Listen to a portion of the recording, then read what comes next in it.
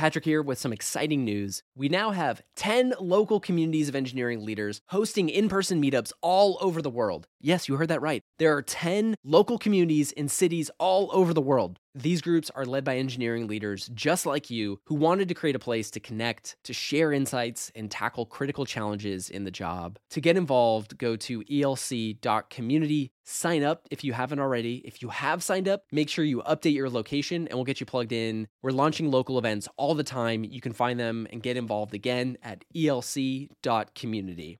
You have 30, 40 different fiefdoms. Everyone's doing whatever they want to do. How do you convince these 30 different directors or whatever that we do have common objectives? We do have some things in common. There are places where we can collaborate. There are places where we can have sort of economies of scale if we pull all of our resources together and we can all benefit from these things. Hello and welcome to the Engineering Leadership Podcast, brought to you by ELC, the Engineering Leadership Community. I'm Jerry Lee, founder of ELC. And I'm Patrick Gallagher, and we're your hosts. Our show shares the most critical perspectives, habits, and examples of great software engineering leaders to help evolve leadership in the tech industry.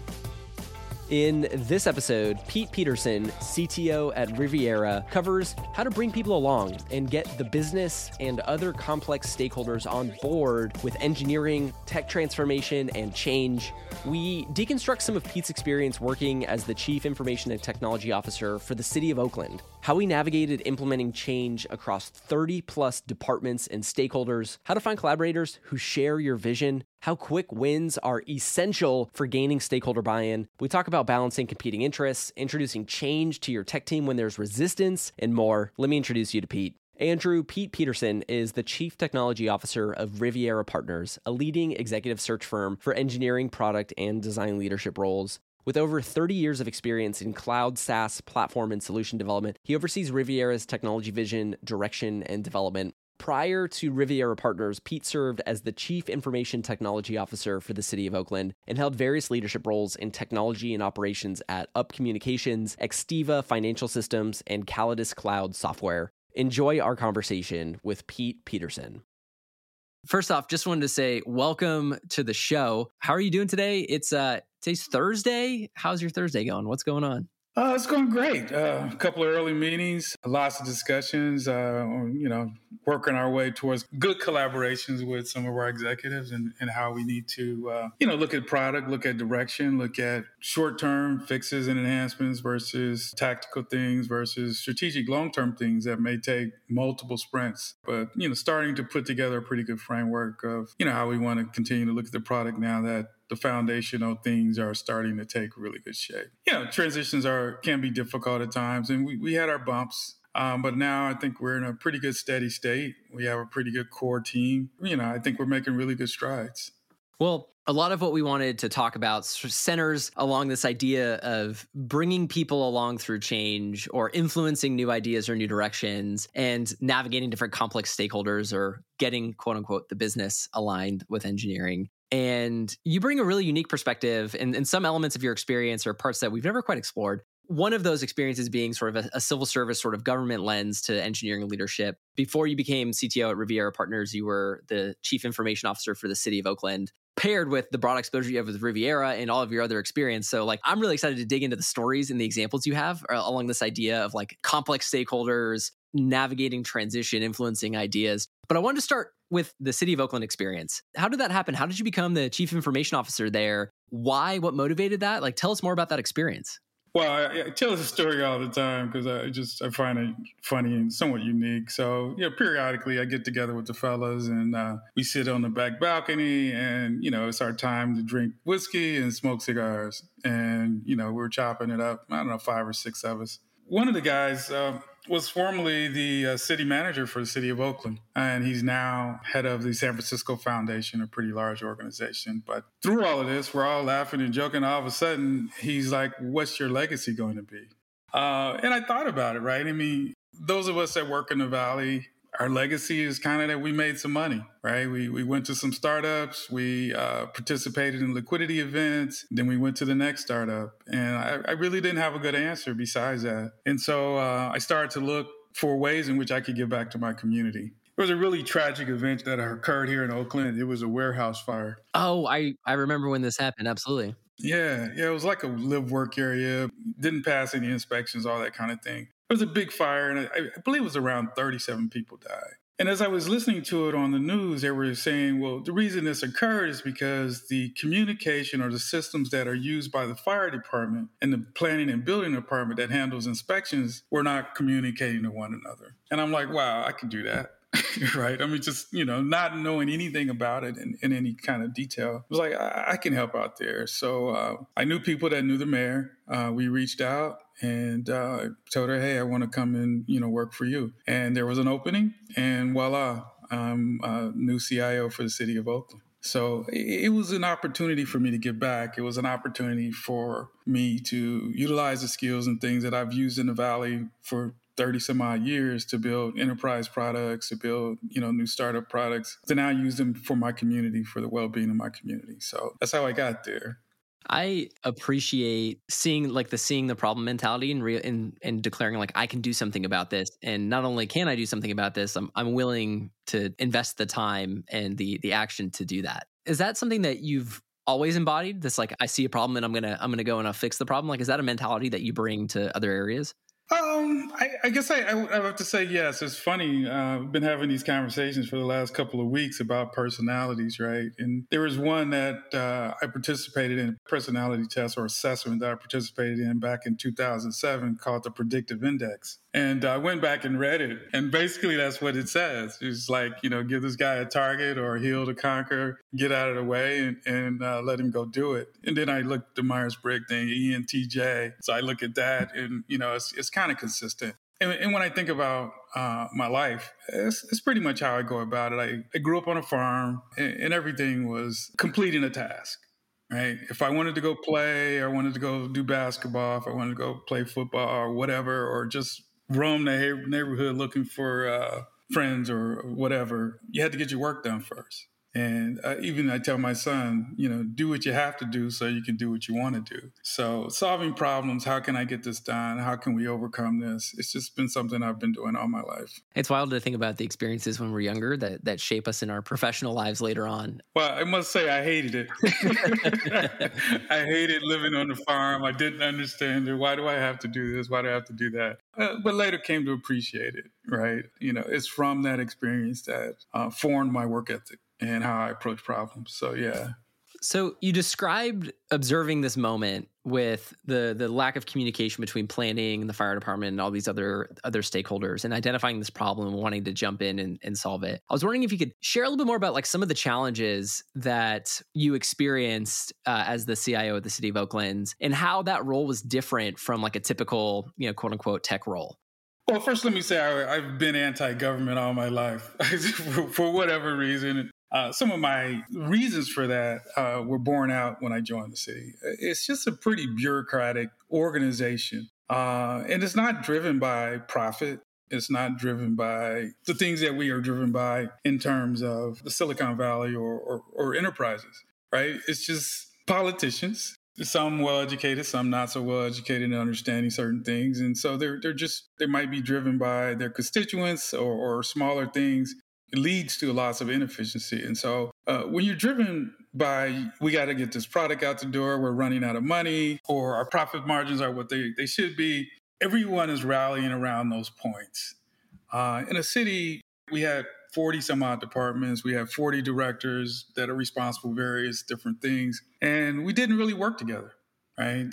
Planning and building folks are doing what they do. The public works folks are doing what they do. The health and human services folks are doing what they do. And so we didn't really have that unifying objective, right? Where we all work together, we all come together, we have the strategic plan to do certain things. And so it becomes very bureaucratic, it becomes very inefficient. It's tough. It was a really tough environment to get things done. Logic doesn't always win out, right? Common sense doesn't always win out. So you have to overcome those things. And that was probably the hardest part about the job.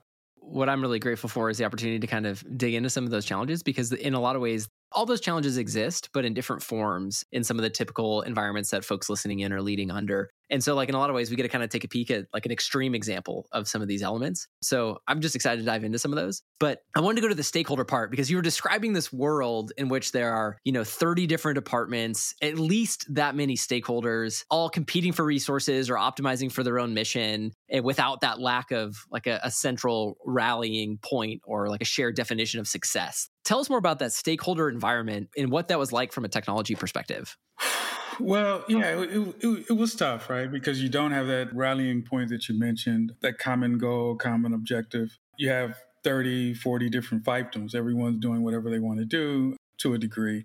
How do you convince these 30 different directors or whatever that we do have common objectives? We do have some things in common. There are places where we can collaborate. There are places where we can have sort of economies of scale if we pull all of our resources together and we can all benefit from these things. So unlike positions that I've had in the Valley where tech is king, tech was at the city, it felt like a necessary evil. It wasn't something that was used as a competitive advantage. It was like, even when I joined, they were talking about just keeping the lights on, making sure the email stayed up. And I'm like, yeah, I can do that, but that's not what I do.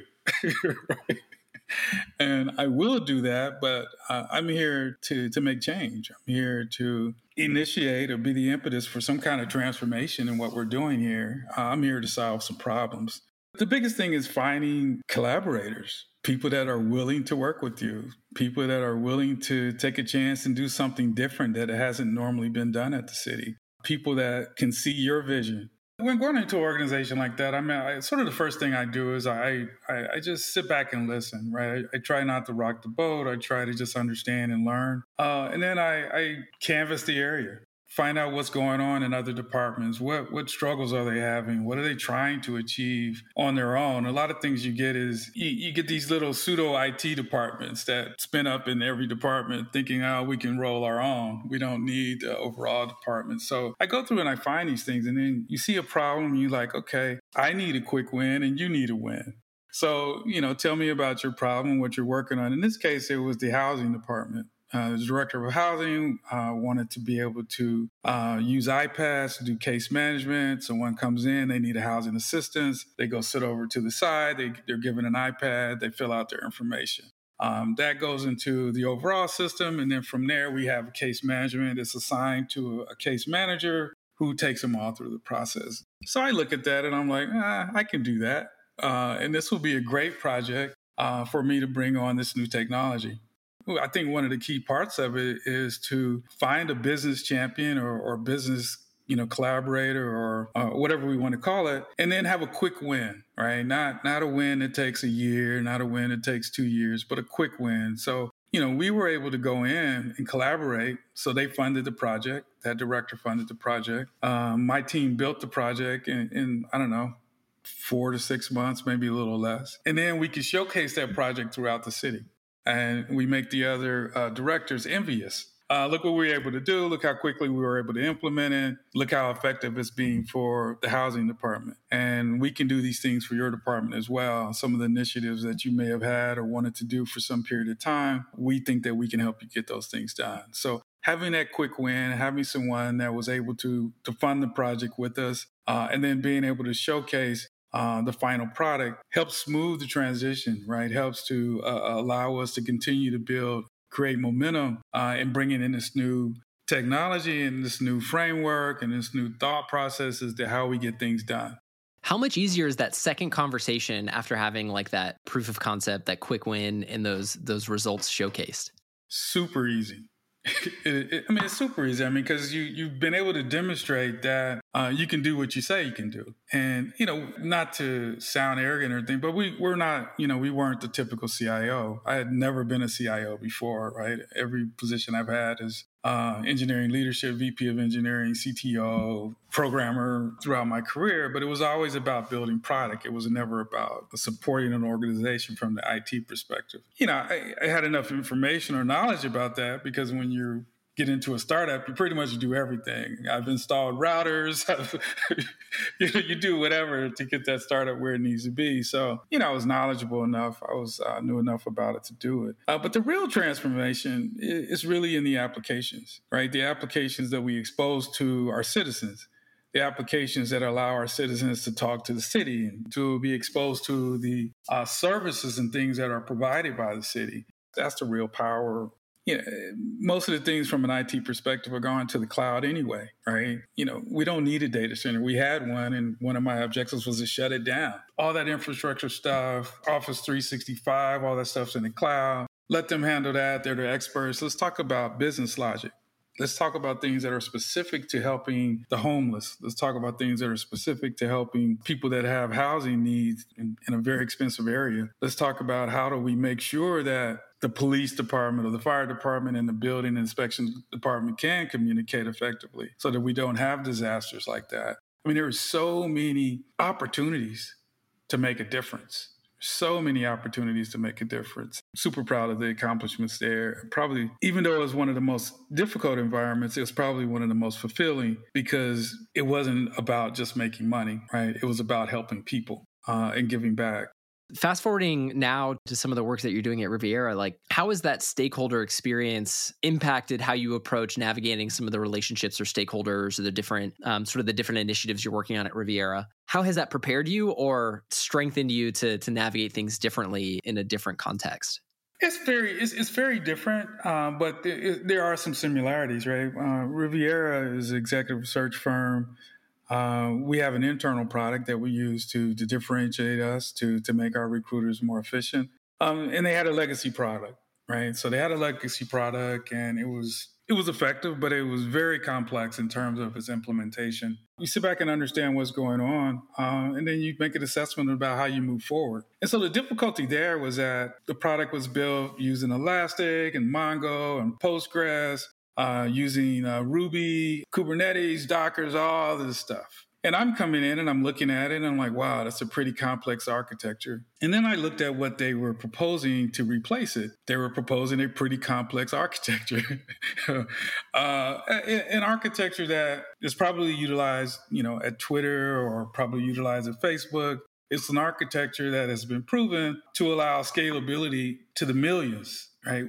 Well, we don't have that problem. And so it was an architecture that, in my opinion, was too complex for the problem that we had, right? So now I have to convince my engineers what they're trying to do and what they're proposing to do is not the right thing. And then on the business side, the executive side, I didn't really know, because I'm the new person, how tied the executives were to this technology or this framework that was already in place. So similar to the city, I went to the executives. I think we're on an company offsite. We were playing golf and gave me a chance to meet with them one-on-one. And I'm like, how tied are you to this technology? Because I'm about to change it.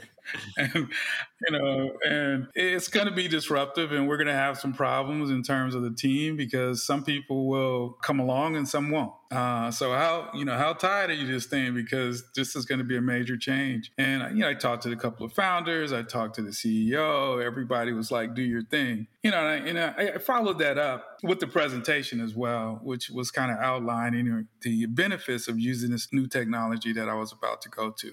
So it's really, if you think about it, it's the same thing. You're convincing your business leaders, this is what you need to do, work with me and we'll make this happen. And then on the other side, I have to convince my engineers, this is the right direction. This is the way we should be going. I know you guys love this technology. I know you guys love Angular. I know you guys love Ruby. I know you guys love all this stuff, but we're not doing it that way. And I hope you give me a chance and, work with me to do it in another way. So the first year was pretty bumpy, extremely bumpy, actually. I just wanted to point out a couple of things that stood out to me from what you were sharing about that story. I think number one, this seeking to understand the key stakeholders, first off, checking in with them to see, what have they thought about, getting a sense of the lay of the land and the motivations first. And then as you have this proposal or solution in mind, being transparent with the impact of that. I thought those are really cool examples. And then the other was then you've had these informal conversations to get a sense of what the world is like. And if there's sort of this openness to the solution, and then there's boom, the formal presentation outlining the benefits. But it sounds like at that point, the conversation had already been started. So people are more willing to be open to a major solution. I just thought those are some interesting little nuances to the approach there. Yeah. I think it's important. One of the reasons I got into management, executive management, I was at IBM when I started. You sort of had to do the same thing, even though we're building system level code, working on DB2, blah, blah. You still had to go give presentations and you still had to go get a second, third line manager to support whatever ideas that you have. I kind of got tired of it because they like run you around, right? You go from manager to manager and no one would make a decision. And so I decided I'm going to go to startups where I can be more influential. But I got into management because I want to be able to not only architect and have decision-making power, but I also want to code. And if I'm, the VP of engineering or the CTO, nobody can tell me that I can't. So in all that's to say is I kind of consider myself to be a player coach. And so I kind of understand where the engineers are coming from. I kind of understand some of their reservations and things like that. And so I try to cut them off by making them part of the process. Right. Explaining to them why I'm not for this particular architecture, why it doesn't make sense, explaining to them why I want to do what I want to do, how it's going to fit in, what's the real issue or what's the real solution that we're trying to do, what's the real problem that we have to worry about, where should our focus be, not on technology so much, more as we're about data, right? At Revere, we're about data, about people. We're trying to make decisions about who are the best candidates to serve that we want to put in front of our clients. So it's all about data enrichment. It's not about being able to service 100,000 concurrent users. That's not our problem. So that should not be our focus. Our focus should be on the data side of things. And that was different. Given that new focus, the technology should be appropriate for that. So trying to bring the engineers along and showing them, why this was the right choice is also part of, that whole transformation process and getting through it smoothly. Well, just the act of serving as the constant reminder of the mission or the problem, I think is such a powerful practice. Like before everything, talking about here is what we're after. Like this is the real problem that we're trying to solve. So let's orient around that. I think is really powerful.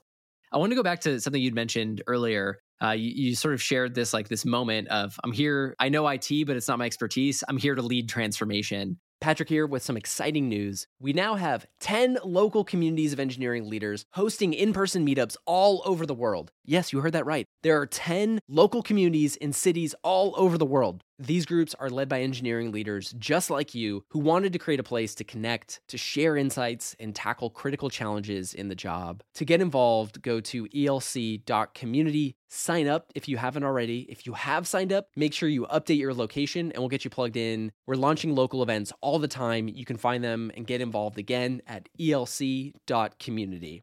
Going back to this environment of 30 plus stakeholders or 30 plus departments, multiple stakeholders, right now a lot of folks are being asked to do more with less. On top of that, then there's resource constraints, and then there's some priority challenges or competing interests. And oh my gosh, the craziest example about this is probably city government strapped for resources, having to be highly efficient. So how did you handle different or competing interests in assessing some of these needs or priorities?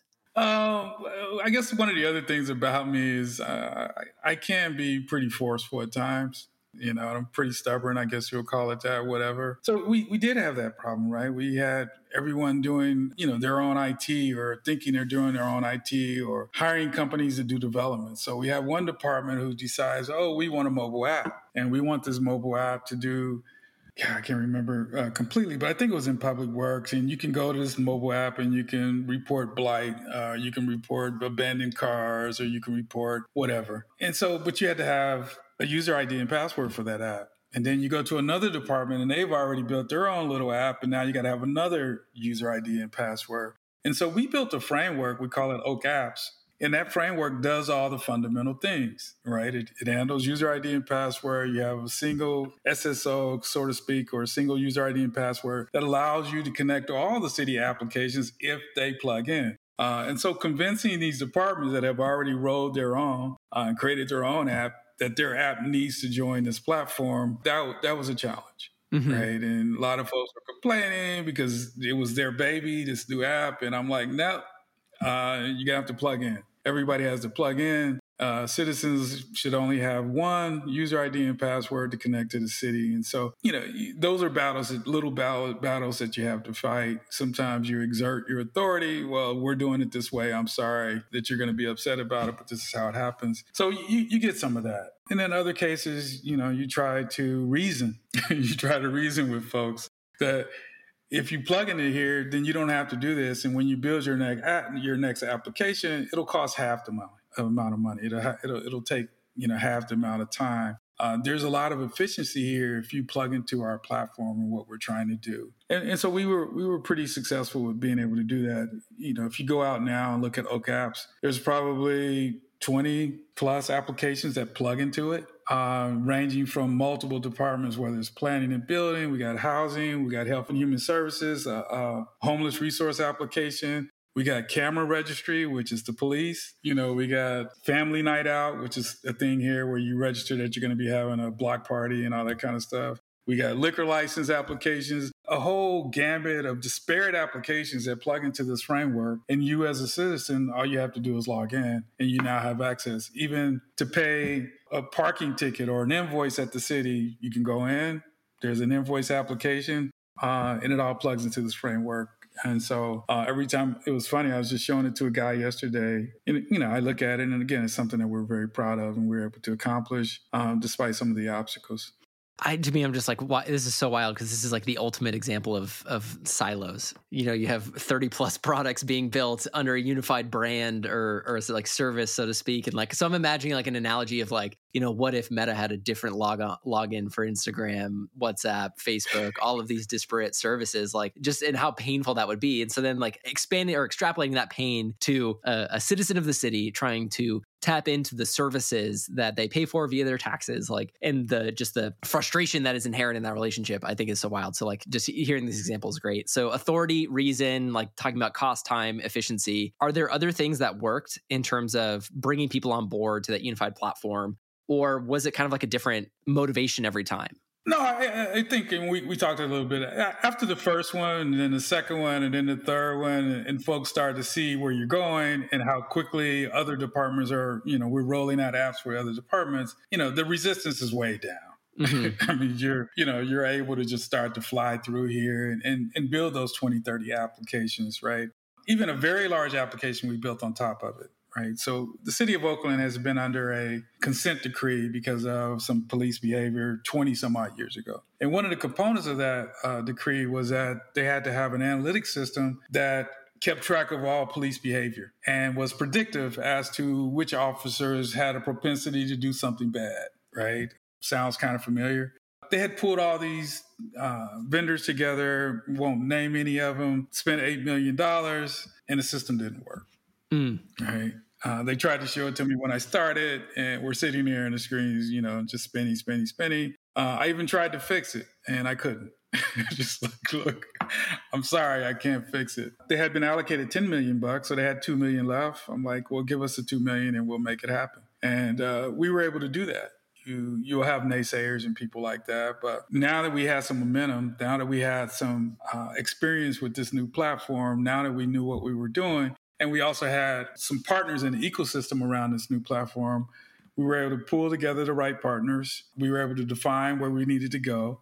And we were able to relatively quickly build this app on a $2 million budget with ongoing operating expenses, a third of what it would have been for the old system. And then, again, harking back towards the benefit of the community, we're able to use this system to look at an officer 360 degrees, right? I know exactly all the classes, that this person took. I know, whether they passed or failed. I know every accommodation. I know every reprimand that this person went through. I know every team they were on. I can compare this person with their peers. I can even say whether this person should be in a particular position, right? So not to bring up something that's a stain, but if you look at the George Floyd situation, that field officer who was in charge had a history of bad behavior. So if we know this, why is this person a field training officer training new cadets to mimic or exhibit that bad behavior?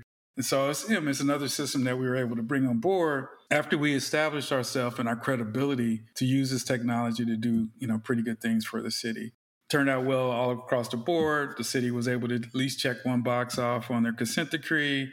We now had that visibility for officers. We now also provide that visibility for the community where they can go in and see what we call uses of force. There's various levels from 0 to X where you actually did bodily harm or whatever. But they can see that, and it provides a layer of transparency to the community, which leads to hopefully a higher level of trust between citizens and the police force. So yeah, I mean, establishing the credibility, establishing early wins, successful wins, then allows you to transition to the larger, more important projects or more substantial projects, and making those happen as well. If this story of, $8 million of the budget had been used up, you only have $2 million left, sort of reminds me of like the Leonard Bernstein quote, like if you want to get something done, like have a plan and not quite enough time. Like in this case, like have a plan, have it not work, and then like have not quite enough budget to redo. Well, that's city government right there in a nutshell. I wanted to dive deeper into resistance to change, because I think there's some incredible examples here of overcoming, because everybody encounters resistance to change. Like, but the thing is, change is the only constant. And, you'd shared this example of like convincing engineers to adopt the right technology if, they were focused on one thing, but maybe it wasn't the right use case. Like, how do you think about bringing your team along when there's resistance to change? Yeah, I think the first thing I try to do is establish some level of credibility. I'm not just in the office exec sitting in the high castle or whatever. I actually have been an engineer, and I try to share that with my team. I'm always there. If the system's down in the middle of the night, I'm not going to be just sitting around waiting on a status. I'm going to be on the call and help troubleshoot. So first, I try to establish credibility that I've done this. I've seen a lot of different things. I'm not just another pretty face. I know some of these things. And then I try to appeal to their reason. One of the things we talk about is low code. A lot of people talk about it, and that's the platform or technology that I've been using. And a lot of the resistance is that the engineers feels like it's sort of dumbing them down, right?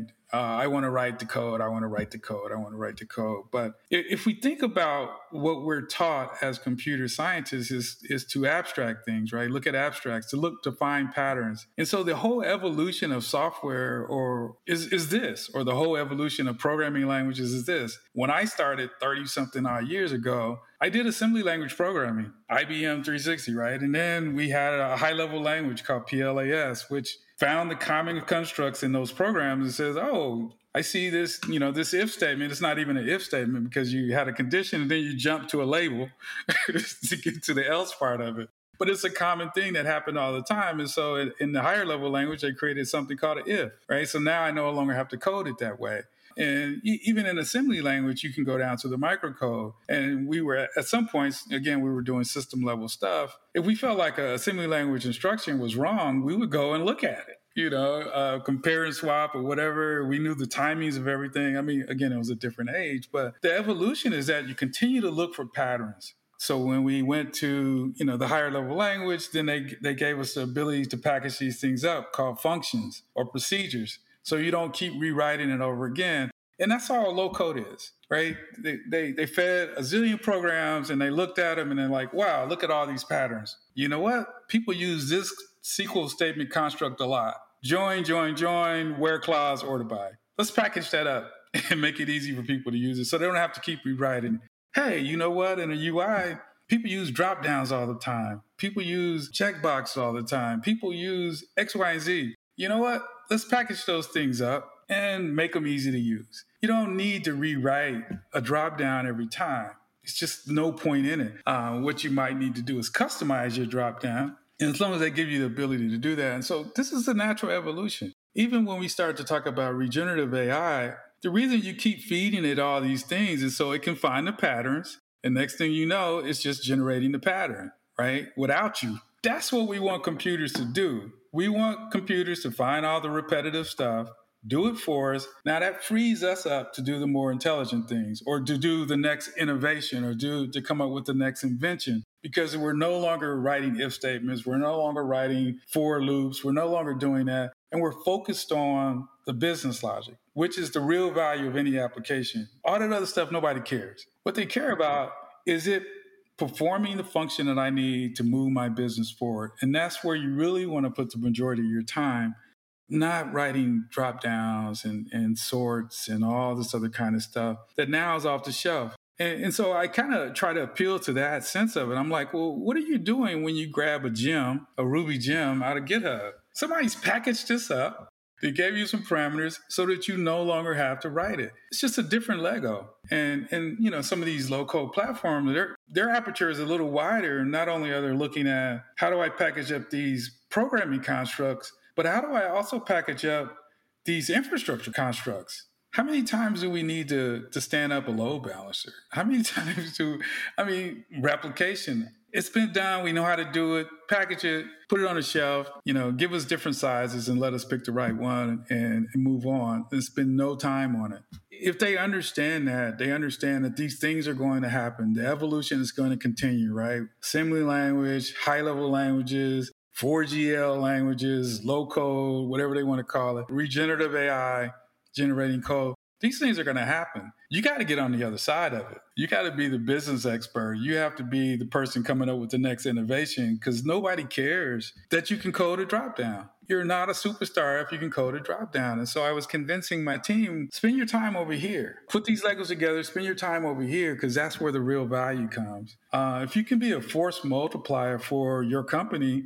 you get noticed. You're making a difference. So I try to appeal to that part of it. And hopefully they see that this is just a natural evolution of things. And they're probably already doing it. Like everybody pulls stuff down from GitHub that somebody else wrote and they plug it in. It's a package. It's a common pattern. So there's nothing new here. It's just done in a more efficient way. A powerful reminder, show people where the value is. I wanted to call out two specific leadership practices that we had talked about beforehand that I think are really powerful. So I think you'd mentioned earlier about involving people in creating the solution. And then the other was putting your team in front when you deliver a win. I was wondering if you'd tell us a little bit about those two practices and like what those look like, because I think those are absolutely powerful when it comes to overcoming resistance, influencing and driving transformation. So tell us more about like involving people in creating the solution and then putting your team in front when they deliver a win. Yeah, I think as a leader, and I'm probably talking about these in reverse order, but I think as a leader, we became leaders because we already have gotten our accolades. It's funny, I was advocating for my team in front of executive offsite, and we had this conversation, and I'm just like, look, I'm not advocating for me. I have a room full of trophies or plaques and newspaper articles. I don't need it.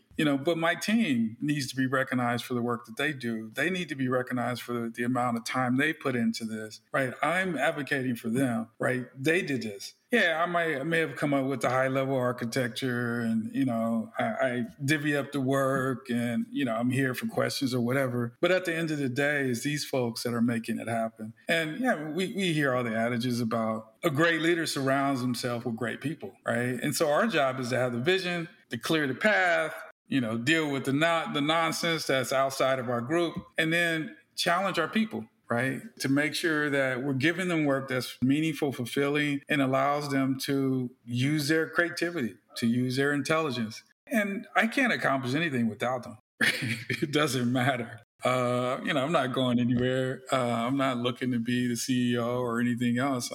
So being that sort of player coach that I talked about before, it's really about team, right? It's always about the team.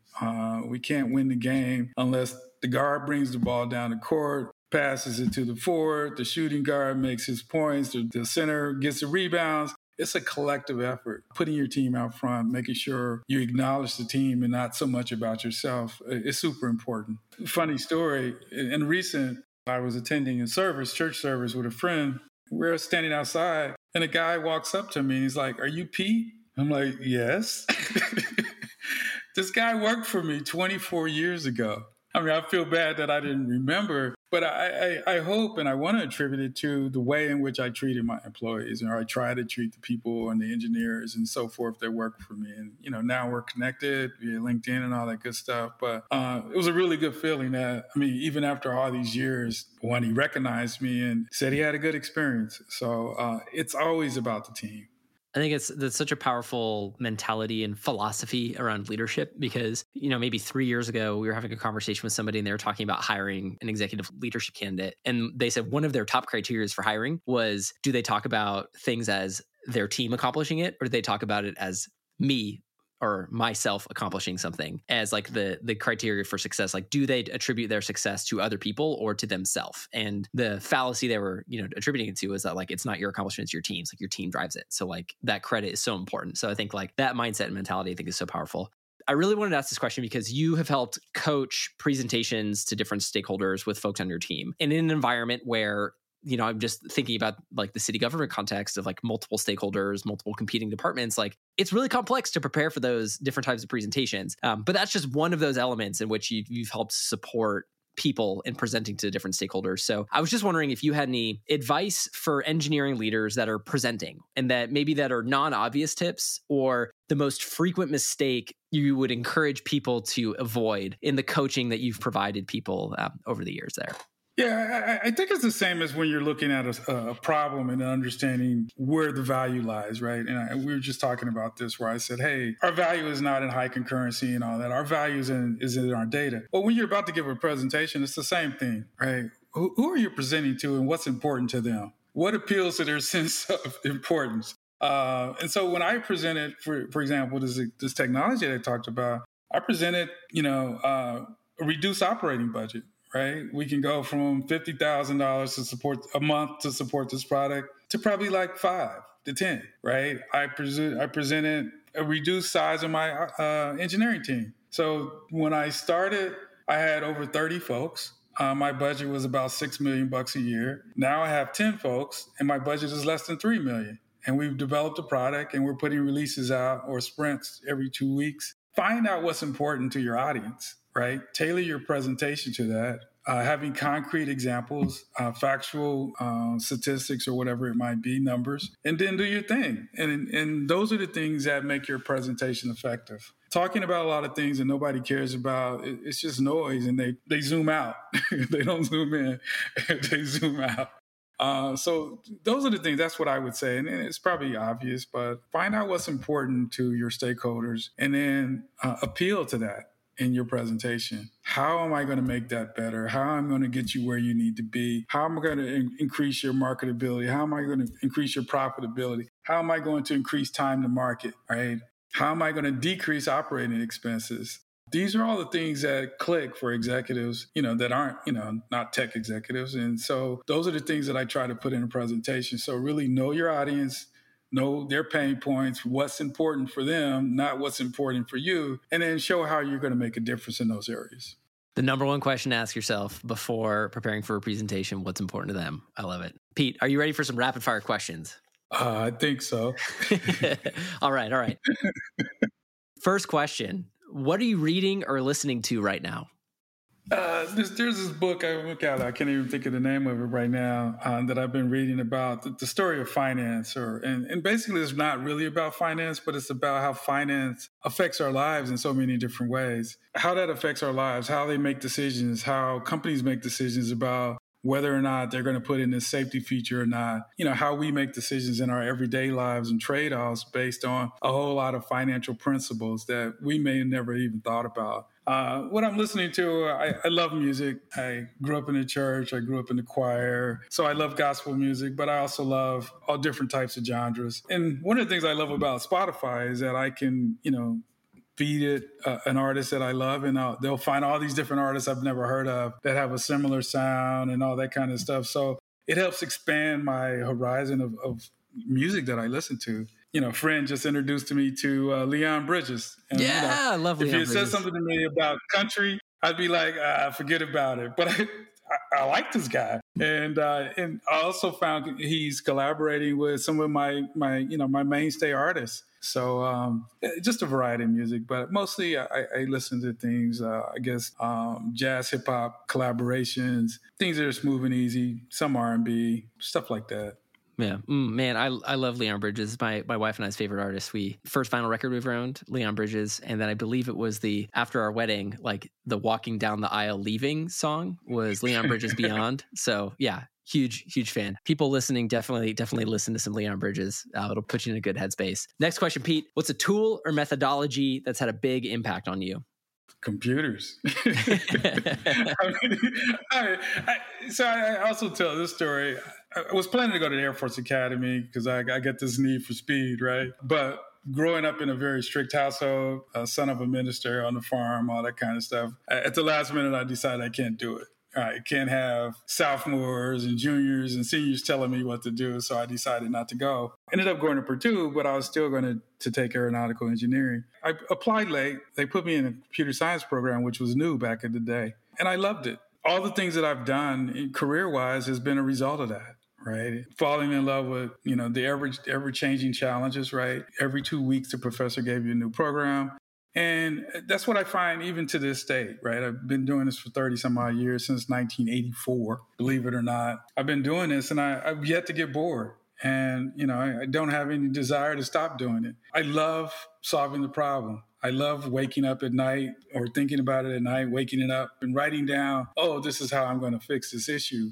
I love architecting for scalability, for maintainability, for enhanceability. I love doing those things. And I don't know, I like to feel like I have a natural propensity to do these things because, they just come to me in my head. So computers has made a huge difference in my life. Never thought I would be doing what I'm doing. Never thought I would be an executive. But because of that experience, because that technology was introduced to me and I sort of fell in love with it, I'm here. And because of that, I'm able to, affect my family's lives. I'm able to affect, folks in my community's lives. It's just been great. Next question, Pete. What's a trend you're seeing or following that's been interesting or hasn't hit the mainstream yet? I don't really have a good answer for that. Everyone's already talking about GPT, and I'm fascinated by it. I am completely fascinated by it. We're finding ways in which we can incorporate it. We have incorporated it into our product. We're finding other ways in which we can incorporate it into our product. The trend that I see, and I guess it's kind of inevitable, what are we going to do about these loss of jobs, right? Because it's going to happen, right? It's in the movies. If it's in the movies, it's going to happen. If it's in science fiction, it's going to happen. And this technology, and I've read the New York Times stuff and all the technology folks, it is going to take jobs, right? And that's what computers do. Anything that can be automated, we do it, right? Because we're driven by profitability. And the easiest way to profitability is reduce your labor costs. So I'm really intrigued by that, and I talk about it all the time, and I talk to folks about it, how it's going to work. And a lot of lay people don't really get it, but it's here, and it's happening at a very, very rapid pace. I think I saw something where Expedia is using it to create your itinerary. The nice thing about the technology is the more times it does it, the better it gets. The more examples, the more variety of information you feed it, the better it gets. And it's scary, but it's exciting at the same time. Being a technologist, how can I use this? How can I use this in different ways to achieve, whatever solution or problem that I'm trying to solve, but also how can I use it to help other people at the same time? Pete, one final question for you. To wrap us up, is there a quote or a mantra that you live by or a quote that's been resonating with you right now? Don't let other people's limitations limit your ability to achieve. Don't be controlled. Don't be discouraged. Only you can determine what you can't do. Only you can decide what's impossible. Don't be discouraged by the naysayers. Don't be discouraged by those that don't believe. Follow your dreams, right? Follow your ideas to wherever they may lead. I think that's kind of powerful, and it's kind of how I've tried to live my life. Absolutely. Pete, we've talked about the crazy multiple stakeholder competing priorities and interest environments that you've been a part of. We've talked about some of the ways to help bring people along through transformation and overcome the resistance to change. Just thank you so much for sharing your story with us and the lessons that have helped you along the way. We appreciate it. Hey, Patrick, thank you. It's been a pleasure, man. I really, really enjoy speaking with you and, just sitting down and, we should do it more often. Yeah, absolutely. I was like, well, man, maybe we can get an invite to the whiskey and cigars on the back deck part. That sounds awesome.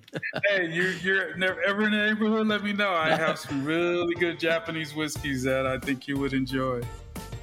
If you enjoyed the episode, make sure that you click subscribe if you're listening on Apple Podcasts or follow if you're listening on Spotify. And if you love the show, we also have a ton of other ways to stay involved with the engineering leadership community. To stay up to date and learn more about all of our upcoming events, our peer groups, and other programs that are going on, head to sfelc.com. That's sfelc.com. See you next time on the Engineering Leadership Podcast.